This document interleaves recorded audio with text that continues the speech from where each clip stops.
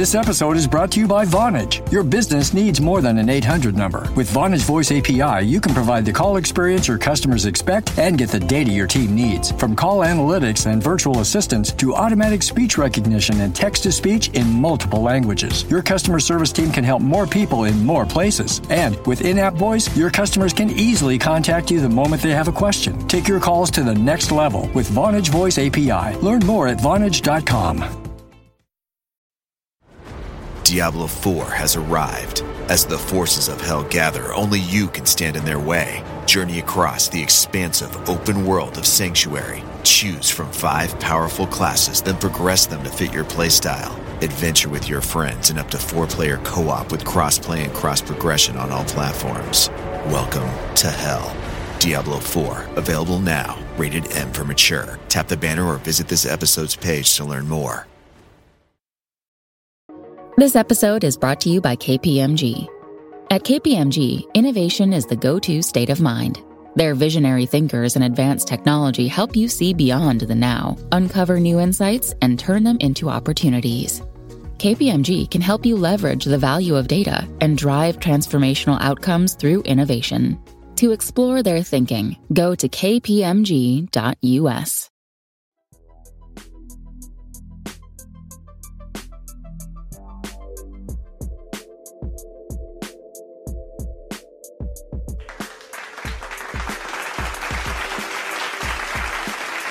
Hey guys, welcome back to your favorite podcast, Skincare Anarchy. This is your host, Ekta, and I have such a fabulous guest with me today. I'm a huge fan of his brand. I was just chatting with him before the interview started about how this is literally replacing all of the other hand soap products I have currently in my home very quickly. So without further ado, I want to introduce you guys to the founder of Gelo, Karan Mehra. Welcome to the show, Karan. I'm so excited to host you. Thanks so much. I'm so glad to be here.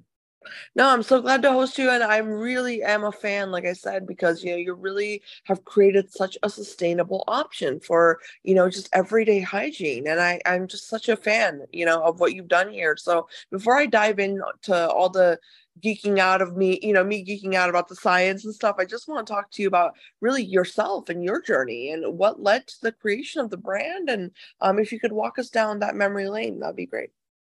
Yeah, absolutely. So I run a business called Hayden Products. At Hayden, we have a couple of consumer products brands that we run. Some of brands are brands that we started from scratch. Others are brands that we sort of took over and are seeking to revitalize and grow. In this case, Gelo was a brand that we started about 4 years ago with the focus on trying to introduce better and more accessible, sustainable options in categories that were filled with a lot of single-use plastic. What I saw in the market, like I did my undergrad at Berkeley, and if you know anything about Berkeley, California, that's sort of peak sustainability as far as options and things are concerned. I remember walking around campus and you could find people who were making their own shampoo, making their own toothpaste, which was really neat and exciting. But what always underscored all of that was the fact that most of that behavior was restricted to Berkeley, California. And when you went to places like Ohio or New York, or I thought about what my mom was going to do, the reality was she wasn't going to wake up every morning and concoct a potion just because she wanted to reduce a little bit of single-use waste.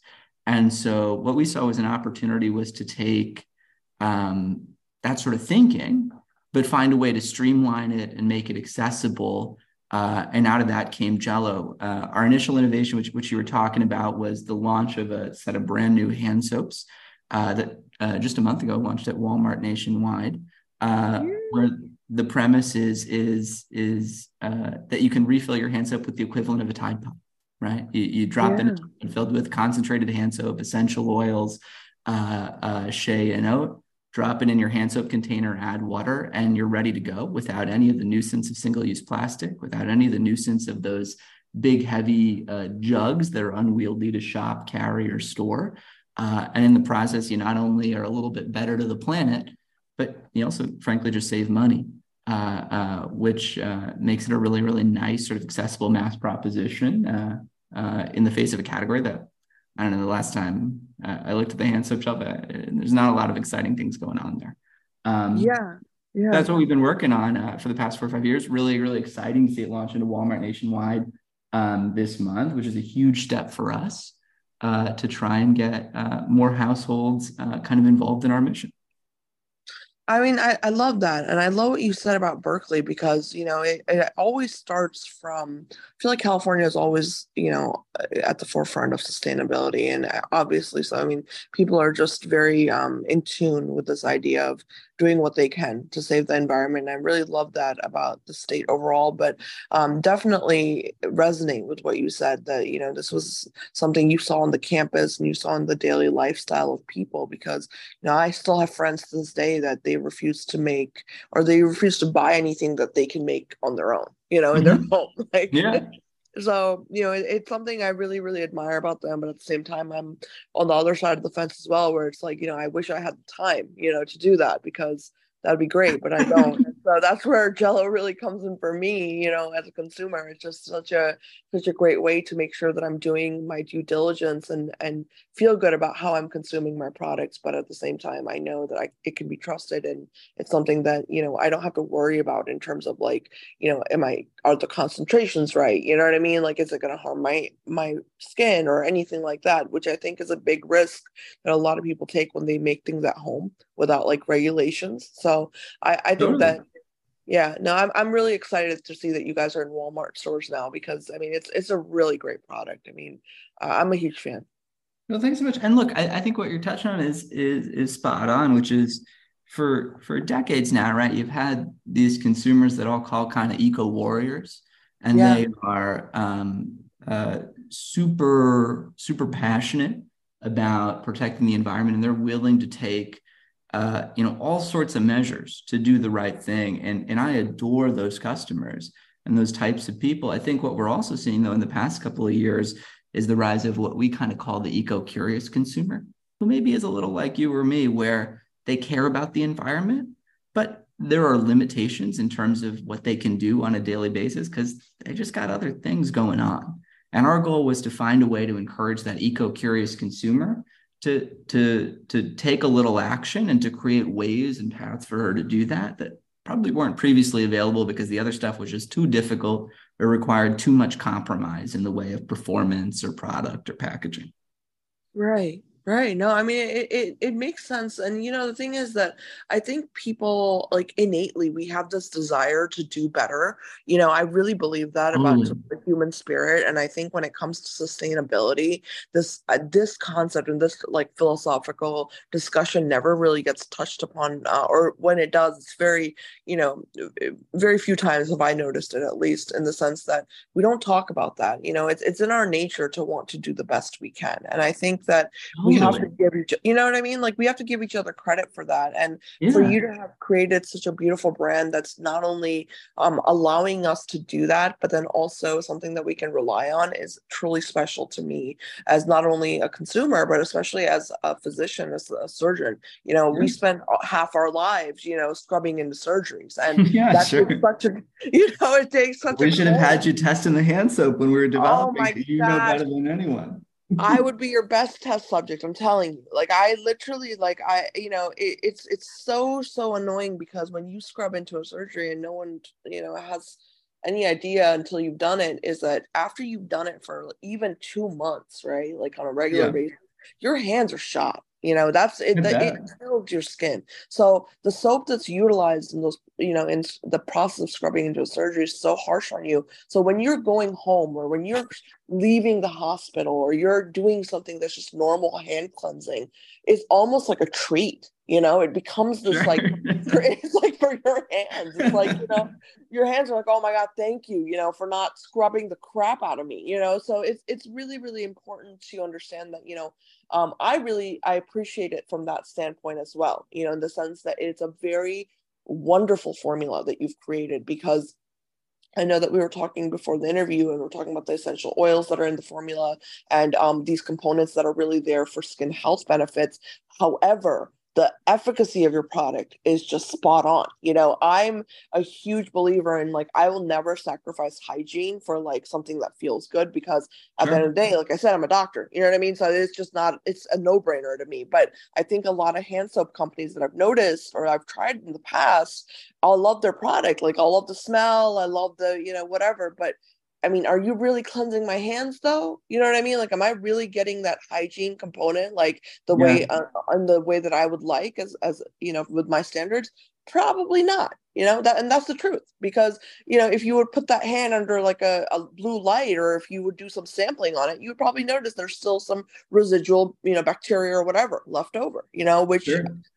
So in that regard, I want to ask you, really, I want to shift the conversation to the formula itself, because, like you said, it is like, for all the listeners out there, just if you have not tried the brand already, just to give you a sneak peek, as Karen was saying, it's the little Tide Pod size packets that come with this beautiful, like mason jar kind of dispenser, right? Which is the foaming version of the hand soap. And you just fill it with water, and you, like, even tap water, and you pop in the Tide Pod sized packets. I put in 2 into mine, and you can shake it up if you want, but it dissolves very easily, and it's a really, really easy process. That I just wanted to say that for all the listeners out there, so they have an idea. But I would love for you to tell us about the formula and what it took to create, such a concentrated, formula for the hand soap. Yeah, totally. And again, the what we started with was trying to create an experience that was totally seamless, right? Because when you're talking about refilling your hand soap and you're trying to create a new habit with consumers, there's a new behavior. The last thing you want is for it to be a hassle. And so we set out with that goal of, all right, how do you go and take something, our Jello refill pods? It's truly as simple, right? As you pointed out, take it, drop it in your glass bottle, add in a little water, and within seconds, you have ready to use hand soap, which frankly is even easier, I think, than having to pour in those unwieldy jugs. Yes. Small little bottle where you always spill, or there's too much, too little, and it's goopy and a mess and a whole extra exercise. From a formulation perspective, right, the unique challenge here was that we were trying to formulate in a waterless manner, because those pods are largely anhydrous, and that in the initial sort of setup posed some pretty meaningful restrictions in terms of the types of ingredients that we were allowed to use. Commonly, hand soap ingredients that you traditionally formulate with already have water in them. They come in sort of liquid solutions, and water, as you look at any ingredient list for hand soap, is the number one ingredient in there. As we started working through this, what we actually found, what was really interesting, we were able to find kind of solid forms of a lot of the surfactants and cleansers that we were looking to use. And turned out that these were frankly just better versions of the hydrated solutions that were commonly used. And so we found ourselves working with much more potent ingredients that had much higher solids contents, meaning that they just had more actives going on in there. And so what we initially thought was going to be a little bit of a challenge and a workaround turned out to be a real boon from a formulation perspective, because we ended up with a hand soap that, as you experienced, just works a lot better than conventional hand soap, because the core kind of meat and potatoes in that recipe is just sourced from better, higher quality, more pure ingredients that allow you to deliver better efficacy. In this case, that's really about cleansing power. And then for a lot of consumers, it's that foaming action that you get. And I think when you experience, and I bet you had this experience, you get this really almost velvety cloud of foaming hand soap when you pump every time, even though you've sort of diluted our pods with water on their own. Right. No, I mean, I think that's really interesting that you said that, especially about the anhydrous formulation, because, people, I think it's easy to get that confused with how, it works when you put it into the water. You know what I mean? Because I think whenever I hear about people asking me about anhydrous formulations, it's usually about like vitamin C serums or something like that, and they're very curious about, how is this going to work once I add water to it? Does it reduce the efficacy? Does it reduce the potency of the actual formula itself? And I'm excited to see that, the pods are, it's like as if it's exactly the right amount of hand soap in there, so that when you fill the actual hand soap container up with water, the dilution factor is it's almost mathematically perfect if you think about it. It's like you're getting rid of what you need to get rid of on your hands when you're properly cleansing, but you're not hurting your skin barrier. I mean, it's really, really wonderful. And I think that a lot of times what I notice with a lot of hygiene related products and companies, especially when it comes to hand care, which, by the way, I just want to say for the record, we are greatly lacking in this category, as a beauty industry and as a cosmetics industry. So what Jello is doing is truly revolutionary, in my opinion.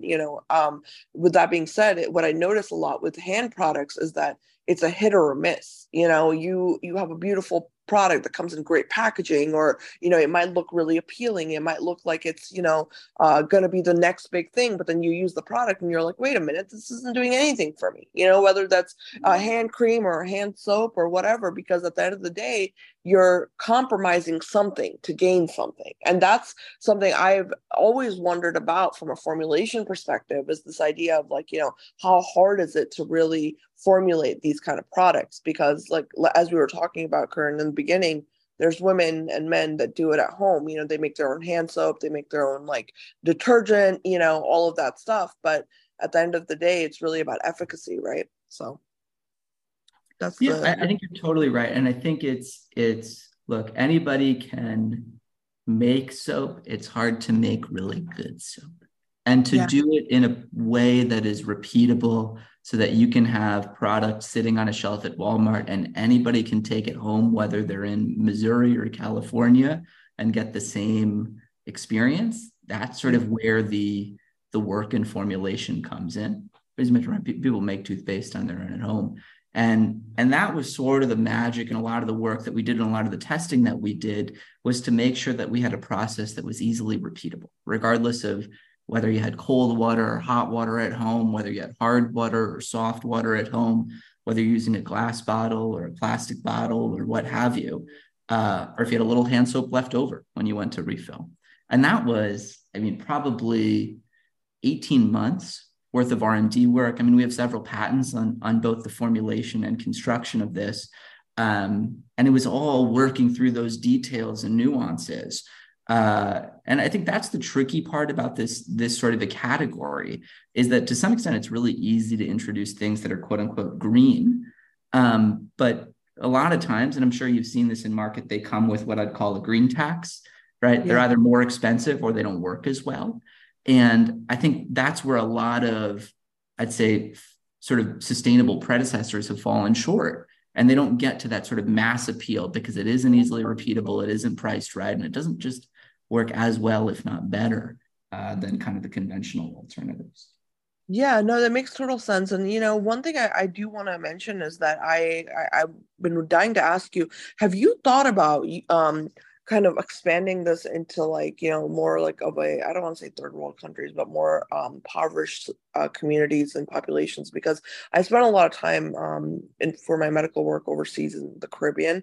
And one thing I noticed is that the accessibility to just common, things like hand soap or, sanitizer or anything that has to do with just everyday hygiene is very limited in these areas. And I'd be really curious to see if Jello has any plans for the future in terms of expanding into, such kind of environments. Yeah, totally. And I think what you realize in certain markets like the ones that you're describing, there's also a consumer behavior that's more keen to refill. Right. Yeah. You think about markets like markets in Southeast Asia, you think about markets in Southern Africa. Those are areas where consumers are used to keeping the same dispenser that you continue to refill in different ways. There's a bigger focus on water conservation because of some of the infrastructure topics, right? That the infrastructure issues that you're alluding to in there. And so there's 100% an opportunity to go in and kind of extend this proposition there, both in this category and in other categories. It's just a matter of pacing the brand in a way, so that you're kind of growing as opposed to spreading yourself too thin. But I'd argue that, frankly, a lot of those markets would be more receptive than the US, where there's kind of an existing habit around single use and a comfort, though we might not like that comfort, we're just kind of throwing away a bottle after you use it for a month or so. Right. No, that's a great point. That's a really great point. And I honestly, I think it'd be a huge hit in somewhere like Grenada, like where half the country, well, 75% of the country is basically, they don't have access to that. I mean, even things when I think about, like, for example, I know Procter and Gamble had run this amazing campaign a while back, few years back, where they were helping create, like, just clean water, even if it was like, completely muddy, completely just from, like, swampland in African regions, that they were able to clarify that water and filter it to the point where it was now, ingestible. It was something that was utilized for, just everyday purposes. So when I think about your brand, I don't know, it makes me think of those kind of amazing projects, because, these are the kind of things that really change the world. If you ask me, they really help bring things to communities that really need them, in the sense of, like, a woman that's trying to make sure her family stays healthy, in an environment that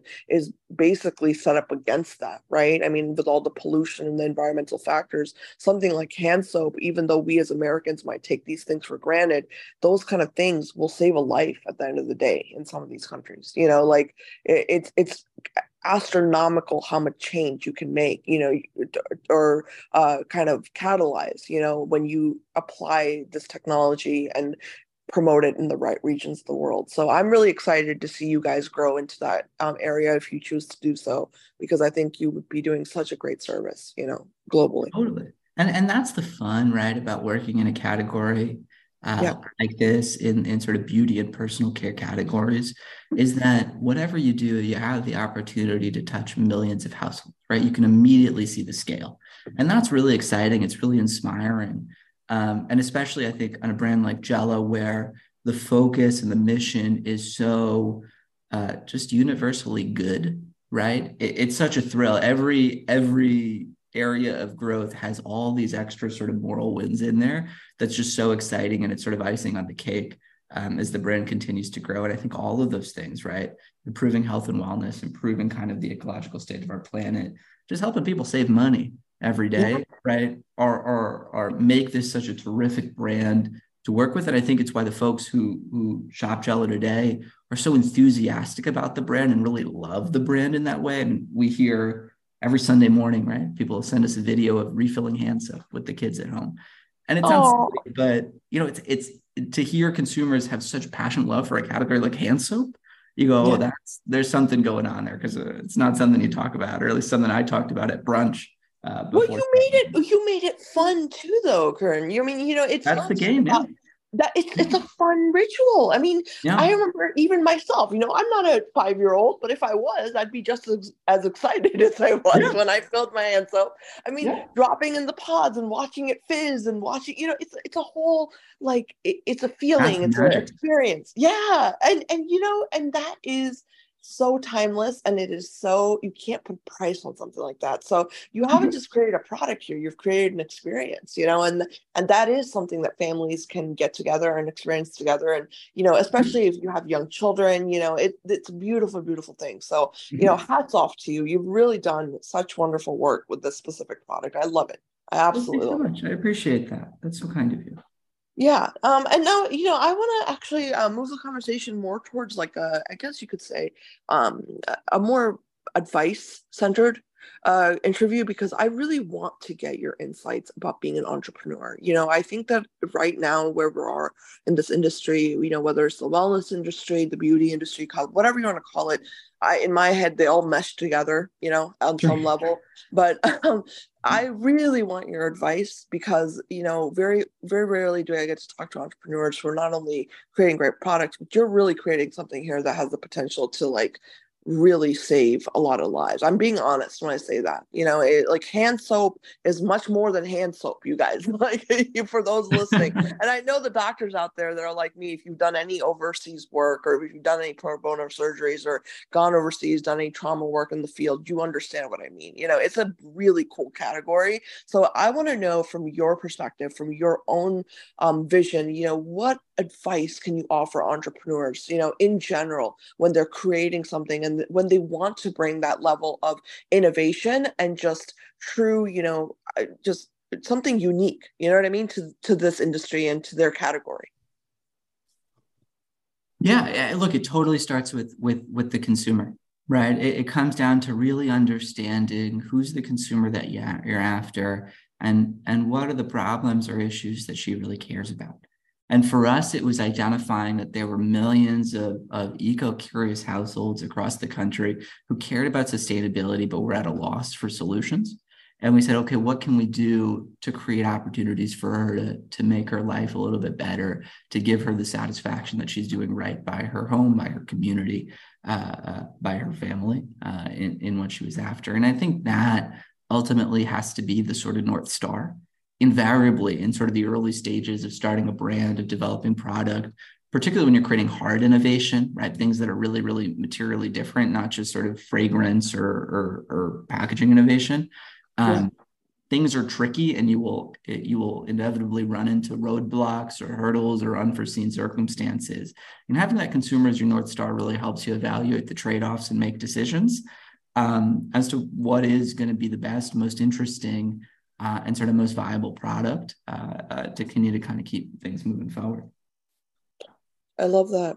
No, I love that. I think that's, it's great, solid advice. And I think, for me, sometimes I interview entrepreneurs, I often find them to be, most of the time they know what they're doing, obviously, they create a brand and put it out in the market. But when it comes to that next level of just what's your vision, where are you trying to go with this, what was the real driving force or philosophy behind what you created, there comes a point where they're stumped in a way, because it feels like, I think sometimes for people, when you create something, you don't know what to do next. You don't know where that real brand DNA is, in the sense of like, where can I really take this and how can I adapt this technology into new and innovative ways to continue that overall goal and that overall mission that I had in mind from the very beginning. And so that's really what, where I asked you that question from that perspective, because, with Jello, for example, you can apply this same technology to, a plethora of different products. We need this in everything. Like, we need, detergents that are like this. We need like dish soap, or things for our appliances, or even something like putting baking soda in our fridge.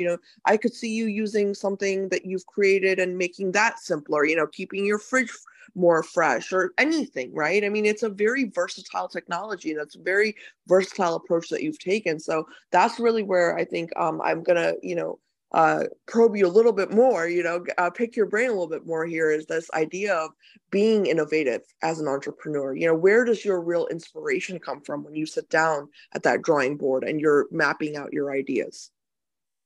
Yeah, again, look, the greatest thing is that the consumers are never satisfied, right? Yeah. Consumers are always asking for more, and there's always ways in which you can find sort of improvements. And for us, the easiest way, there's no sort of shortage of paths for us when we sit down and we think about innovation going forward, because we're hearing feedback from our consumers every day, both positive and constructive. And for us, it's just a matter of lining up which areas we think are the most impactful, the kinds of problems that we think are big, and then syncing that up with the problems that we think we actually have an answer to and that we can kind of solve in there.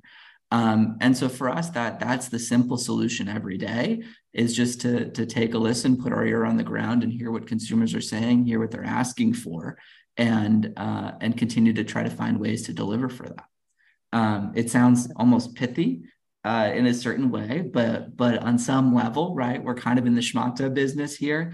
It isn't rocket science in terms of putting hand soap in the market. People buy it pretty impulsively, and they use it every day, and they are experts on what they want in their homes and the kinds of products they like to use. And for us, it's just a matter of listening to them and making sure that we can deliver and communicate what we're delivering as best as we can. I love that. That's really, really great advice. And I hope everyone listening, if you are an entrepreneur in a similar space, you do take that advice and kind of run with it, because it can be hard, right? It can be hard finding that like grounding piece in your work, and really kind of making sure that whatever you're doing is always, it's always working around that, right? It's always somehow connected to your central vision. So thank you so much for answering that question. Now, one thing I do want to ask you, and this is a little bit more technical, is, we're living in this, I guess, I want to say post-COVID era, but it's really not post. We're still dealing with COVID.